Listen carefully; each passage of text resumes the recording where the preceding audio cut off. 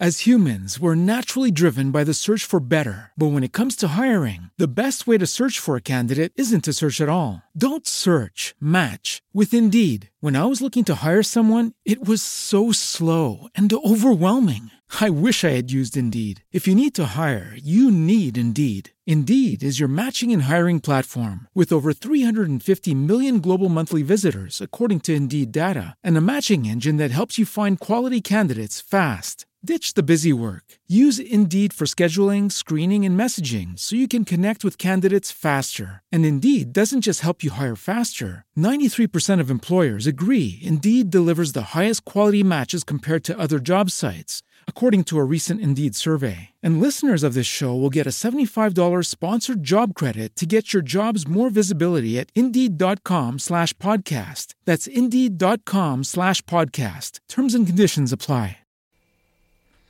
Hello and welcome to episode 7 of the weekly UK True Crime podcast. I'm Adam. Today this is a bonus episode. It's to celebrate the new year. So let me take this opportunity to wish you all an amazing 2017. And as always, thank you for taking the time to listen. Today, we're going to take you back to England in 1982. It was the year that saw the Smiths formed in Manchester by Johnny Marr and Morrissey. Wow, what a band they were. The birth of Prince William, and Italy beating West Germany to win the Football World Cup in Spain. Obviously, England underperformed, but Gerry Armstrong made himself a national hero in Ireland, scoring the winner against Spain. August was a hot and abnormally windy month, which saw Dexys Midnight Runners top of the UK singles chart with Come On Eileen. This is still seen as a must-play track by seemingly all of the UK wedding DJs, the weddings I go to that is. And 2 of the top 3 albums were from the US drama Fame. Remember Fame? We used to watch it every week religiously as a family. Friday the 13th of August 1982 seemed unremarkable for Ellie and Georgiani. They were a hard-working Greek Cypriot couple who raised their children in a strict but loving home, instilling them with very strong traditional values. They were part of a strong Greek Cypriot community in this part of North London. The couple were working at their shoe repair shop, Nick's Shoe Shop, in Hampstead, North London as usual. It was the school summer holidays, and their 17-year-old daughter, Ianella, had dropped off their lunch. She was better known as Lucy, after the actress Lucille Ball for her bubbly personality, or as Noodles to her school pals. Lucy was a very popular, happy girl, and was always willing to help out her parents. In fact, the whole family were very close. Lucy's O-level results were due later that month, and 2 of the career options she was pondering were either working as a beautician or maybe banking. In those long summer holidays, Lucy spent some of her time working at Woolworths as a shop assistant. In her spare time, she watched TV, she read, she enjoyed styling her long hair with an old-fashioned dryer, which drove her dad to distraction, and she took Greek dancing classes. In the early afternoon, Lucy's mum asked her to go back to their home in Belsize Road, it was just a 5-minute walk away, to start preparing a leg of lamb for the family supper, and she planned to join her soon after. Lucy headed back, and when she got home, she played the latest Patrice Rushen hit, Forget Me Nots, on the record player. Someone knocked on the door at about 2 p.m, and this was the last time that Lucy was seen alive. When her parents arrived home half an hour later, they found Lucy's jewellery scattered on the stairs. They called out to her, but were met with silence. Upstairs, in their bedroom, they were confronted with a horrific scene. They found Lucy on their bed, half naked, and clearly dead. On seeing this utterly horrendous sight, George threw flower pots out of the window to get attention, yelling, "They killed my daughter." Neighbours reported hearing her parents' screams, and for days afterwards they were kept under heavy sedation. Lucy was naked from the waist down, with her skirt pushed up and her chest exposed where her yellow shirt top had been roughly cut open. A post-mortem revealed that Lucy had suffocated, probably due to her neck being held in an arm lock. She had also been raped, bitten and punched. There were marks all over her body. There was no doubt Lucy had suffered an absolutely terrifying ordeal at knife point. The police think that once the murderer had forced his way into the house, he had chased Lucy up the stairs. He's then likely to have grabbed her ankles as she desperately tried to run away, as her broken ankle chain was found on the carpet. Knowing that Lucy's brother's bedroom was the only room in the house with a lock on the door, Lucy unsuccessfully tried to hide there. A footprint at the bottom of the door showed it had been forced open at its hinges. As she frantically tried to evade her attacker, there was evidence of a struggle, with Lucy's bangle and a broken ring recovered as she ran from room to room. Lucy was finally cornered in the bathroom, as when she was found her hair and her clothes were soaking wet.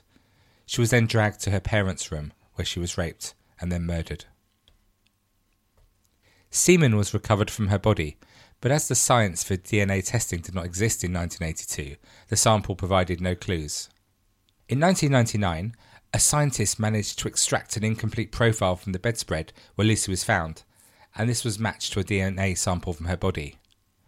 With continuing technological advancements, a near-complete DNA profile was found in 2003, but a search of the DNA database produced no matches. However, crucially, detectives now knew that if in the future a suspect was found, a DNA test would reveal whether he was the person who had killed Lucy. At least in public, the police seemed very confident that they would quickly find the killer. The man heading the inquiry was Detective Chief Superintendent Michael John. He said the following: "This is a particularly brutal murder. The man we are looking for is dangerous and must be found." Almost immediately, the police went to Lucy's school, Quinton Kynaston, where the pupils were called in to be questioned. One of Lucy's contemporaries at the school recalled the following: "All the boys at QK were suspects and they took all of our fingerprints. The reality is that they were trying to catch out anybody who avoided having them done. They tried to flush them out. The main suspects became the Greek community and people that she knew at school. They put a lot of heavy pressure on everyone who knew her." Police also carried out door-to-door inquiries in the immediate vicinity of her house and spoke to her colleagues at the Woolworths in Finchley Road, where she worked part-time. A mobile police station was set up outside the family home to stop passers-by, and police even set up roadblocks to quiz passing motorists. The police were convinced that the murderer was from within the Greek Cypriot community. As there was no sign of a break-in or any forced entry, police worked on the assumption that Lucy must have known her killer. Witnesses reported that a man had been seen talking with Lucy outside her house around an hour before her body was found. One neighbour said that at around 2 p.m, a man in his early 20s was spotted chatting with Lucy on her doorstep, and 20 minutes later, a neighbour heard her scream. Further investigation uncovered that in the 3 months before the murder, Lucy, her sister Maria, and their mum were twice followed by a man close to their home. He was described as being in his early 20s, 5 foot 6 inches tall, with a Mediterranean complexion and black comb-back hair. But further appeals brought no further results.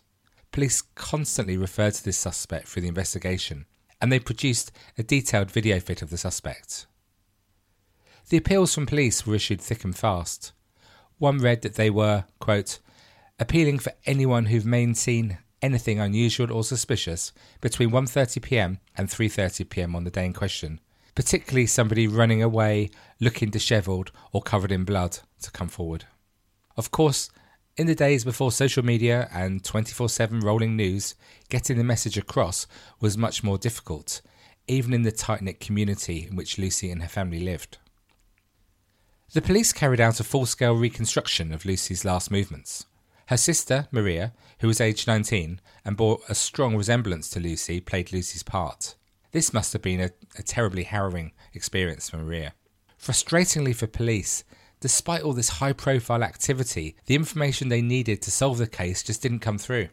In October that year, hopes were raised again when a man of a similar description to the suspect in Lucy's case, in a bright blue jacket, entered a house in nearby Dartmouth Hill and attempted to rape a 12-year-old girl. Unfortunately, once more this lead came to nothing. A year after her murder, on the day of the anniversary, Lucy's father tried to stimulate further interest by offering a £3,000 reward for information leading to her killer. But again, that information wasn't forthcoming. As you would expect, the killing had a deep impact on pupils at Lucy's school. One of her fellow pupils said that her death became a formative event of his teens, one few of his contemporaries could ever have forgotten. Another pupil at Lucy's school recalled the funeral which took place at the Greek Orthodox church nearby. Half the school was there, If you'd seen the state of her father, you could well have seen why a lot of us never recovered from it. He wailed in a way that I've never heard since. They had to drag him in and out of the church. He was a broken man. Tragically, Lucy's father died a few years later. He never recovered from losing his daughter. Although he died of a brain tumour, the family firmly believe this was brought on by the stress caused by the death of Lucy. His son Rick later said, "My father developed a brain tumour 5 years after Lucy's murder and died shortly after. I truly believe this was a direct result of his daughter's murder. My father was a broken man from that fateful day and was unable to live a moment longer." Lucy's father was buried next to his daughter in a North London cemetery. While he was alive, George was determined that the case would never be forgotten. He even wrote to Margaret Thatcher, the Prime Minister at the time, and the Commissioner at Scotland Yard, begging that the investigation was never closed.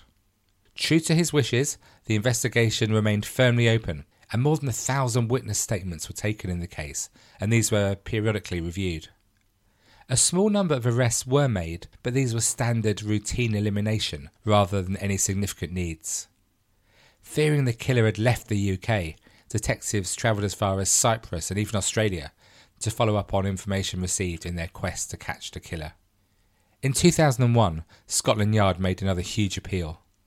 Detectives based at the Serious Crime Group increased the reward to £10,000 and spoke of their hope that new forensic techniques could be used to find a match for the DNA profile left in her bedroom. In 2013, Detective Inspector Judy Willets took responsibility for the case.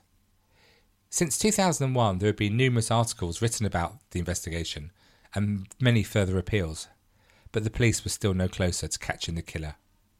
With the lack of leads and no pieces of luck to kickstart the investigation, she began to fear that the murderer was either dead or it was such a long time ago that he had to be abroad and might never be found. Of course, back in 1982, there were not the usual tools that police use today to give them leads. There was no CCTV, no mobile phone records or social media. Willets reverted to old-fashioned detective techniques.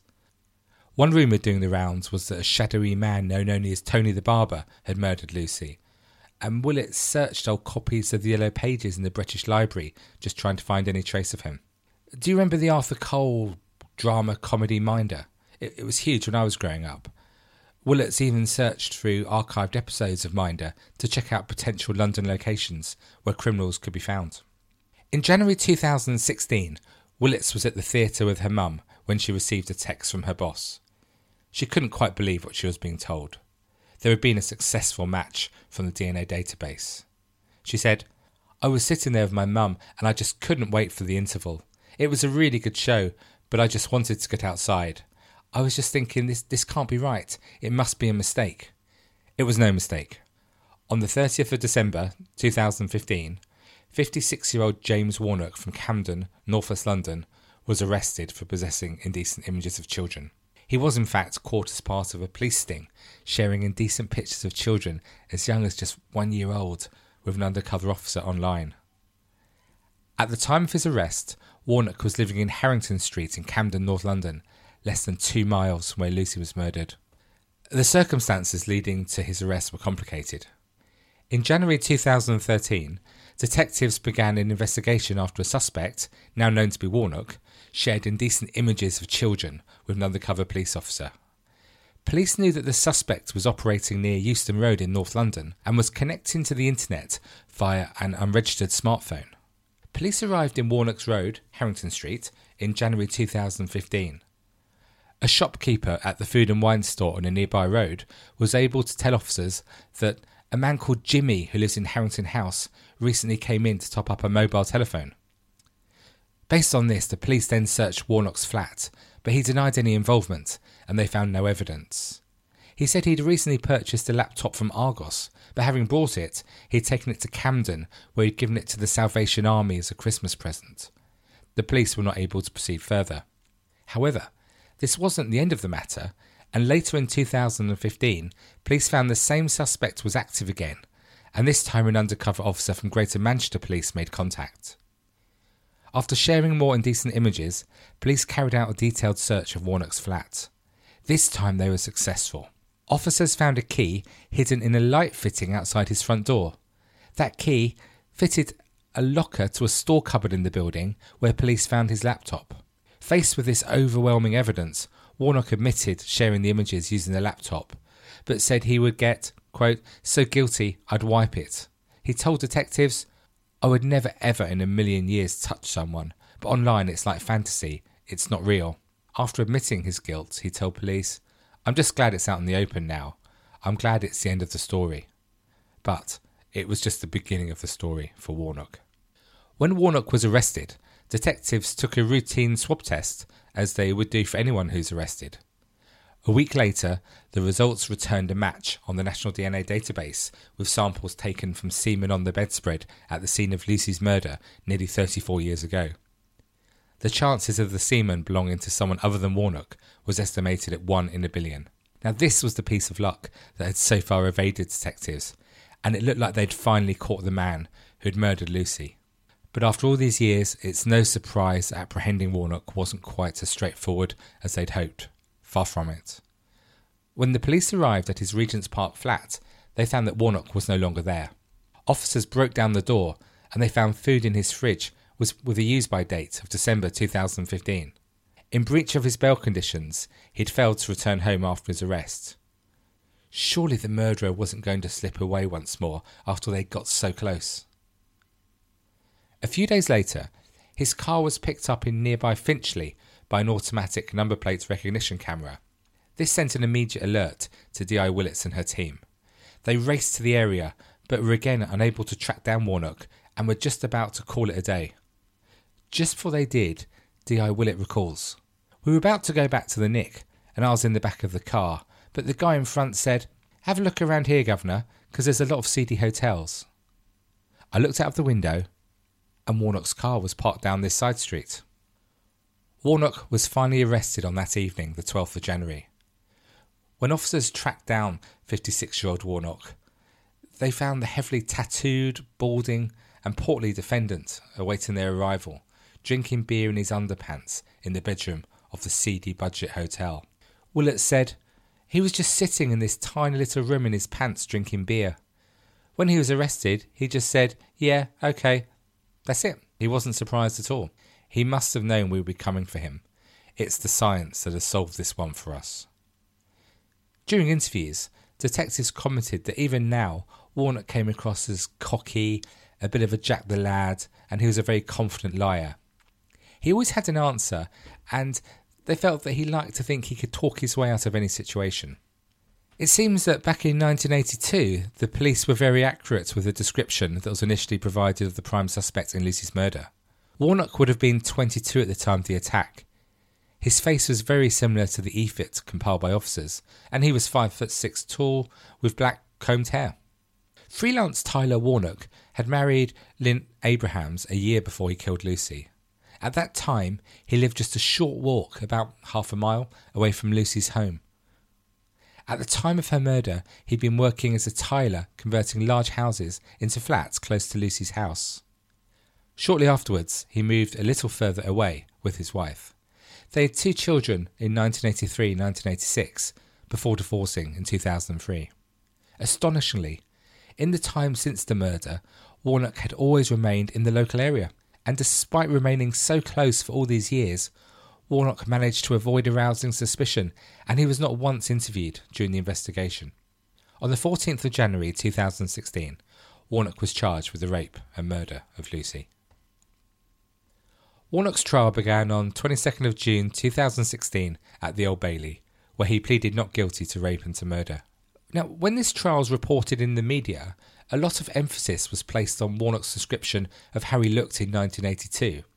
In his own words, he said, how can I put it? John Travolta. People who knew him at the time said he gave the impression of being a cocky ladies' man, with his hair styled at a decent salon and meticulously blow-dried, so he could attempt to look like Travolta, who at the time was best known for his huge roles in Grease and then Saturday Night Fever. At his trial, any similarities to Travolta were long gone.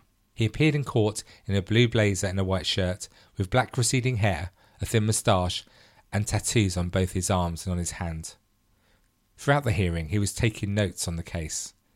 At no time did he glance at Lucy's family, but he did occasionally look up at the public gallery. Warnock didn't deny knowing Lucy. He told detectives he first noticed her when he took a pair of damaged Dr. Martin boots to be repaired at her father's shop. He said they started to meet up as friends when they would go for walks and sit on park benches to discuss their lives. Over time, their relationship deepened, and Warnock claimed he had sex with her on about 10 occasions. This even took place at her family home, he alleged, as they couldn't go back to his flat on the 17th floor of a tower block half a mile away in case his wife Lynn found out. By pleading not guilty and maintaining this defence that he was having a relationship with Lucy, this meant that Lucy's brothers and sister relived the nightmare of her violent death in court, while her 86-year-old mother was among those to give evidence. The family wept and hung their heads as he told jurors of sexual encounters, saying, "It was always nice, it was not, vigorous or anything, we didn't go mad, it was very quick, it was gentle." Warnock's legal team suggested that Lucy had brought home an older man for sexual encounters as a way of rebelling against her traditional Greek Cypriot upbringing. Warnock said that his relationship with Lucy ended abruptly and he never saw her again, and he had no idea she'd been killed, despite the extensive media coverage and police activity. When asked how he didn't know about her murder from the newspapers and TV, he said that he only read the sports pages, and there were only 4 TV channels at the time. Lucy's sister Maria, who was 20 at the time of her sister's death, strongly denied Warnock's claims of a sexual relationship between the two. She told the court that she and Lucy were best friends, and there were no secrets between them. Of their traditional upbringing, which meant they were not allowed to have boyfriends and would never in a million years bring a man to their parents' home, Maria had told the court, "We had a very strict upbringing. We accepted that. We accepted that this was our tradition, our culture, and we lived our lives accordingly." This testimony was supported by detailed medical evidence that revealed that Warnock was lying and Lucy had in fact been a virgin when she was raped. The jury were read transcripts of the police interview in which Warnock was confronted with an image of the scene that Lucy's parents discovered when they found her.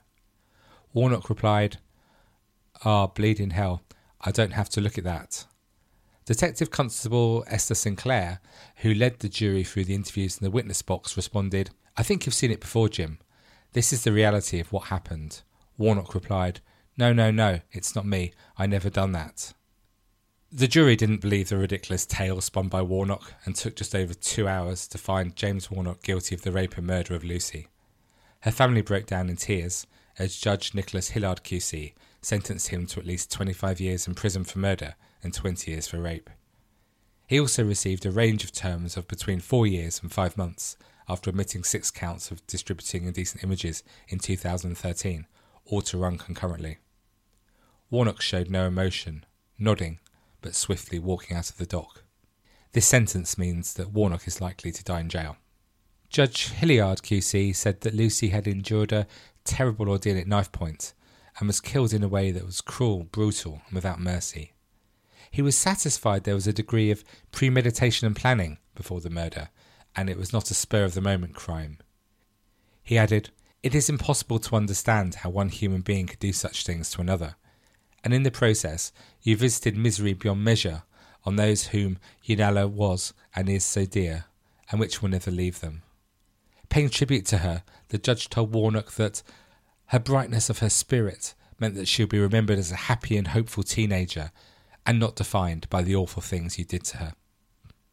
The judge also praised her father for insisting on regular meetings with police to keep the case alive, and he also highlighted the role of local media, saying, "The Camden New Journal and the Hampstead and Highgate Express are great examples of local papers working for their communities." Lucy's brothers and sister said the loss of their sister had left the family saturated by grief.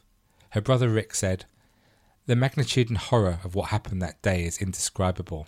He said the family had been scarred for life by what happened, and their soul was ripped prematurely from us all. "I have no doubt that my sister's murderer will one day be passing through the gates of hell." Warnock's lies, which sullied the honour of his sister, had rubbed salt into the wound, he added. "We now pray that we can move forward with the rest of our lives, having some peace in knowing that her killer has been brought to justice, and that a very dangerous man is no longer a threat to anyone else." As we have heard, this is an awful case. It's impossible not to be touched by the premature death of Lucy's father, George, who was so overcome with grief before being laid to rest next to his beloved daughter. And also the strength of Lucy's mother and the rest of her family whose suffering we can only imagine. I can't help thinking that it just seems terribly unfair that Warnock was allowed to live so much of his life 34 years after the murder took place, in a relatively normal way, and it's only at age 56 that he was brought to justice. He was able to marry, have children, and enjoy all the pleasures of adult life, all those things he took from Lucy. You also have to wonder just how many other victims there are. Surely he must have carried out other violent or sexual crimes in the intervening years. Most of all, it's sad beyond belief that a beautiful person like Lucy lost her life just because a lowlife like Warnock had spotted her while she was doing nothing wrong, just living her everyday life. Thanks again for listening to our weekly podcast. Please head to our site at uktruecrime.com and sign up to our newsletter to be the first to hear about some really exciting developments in 2017.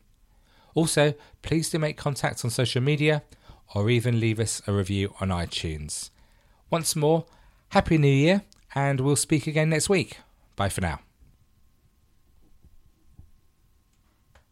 As humans, we're naturally driven by the search for better. But when it comes to hiring, the best way to search for a candidate isn't to search at all. Don't search, match with Indeed. When I was looking to hire someone, it was so slow and overwhelming. I wish I had used Indeed. If you need to hire, you need Indeed. Indeed is your matching and hiring platform with over 350 million global monthly visitors, according to Indeed data, and a matching engine that helps you find quality candidates fast. Ditch the busy work. Use Indeed for scheduling, screening, and messaging so you can connect with candidates faster. And Indeed doesn't just help you hire faster. 93% of employers agree Indeed delivers the highest quality matches compared to other job sites, according to a recent Indeed survey. And listeners of this show will get a $75 sponsored job credit to get your jobs more visibility at Indeed.com/podcast. That's Indeed.com/podcast. Terms and conditions apply.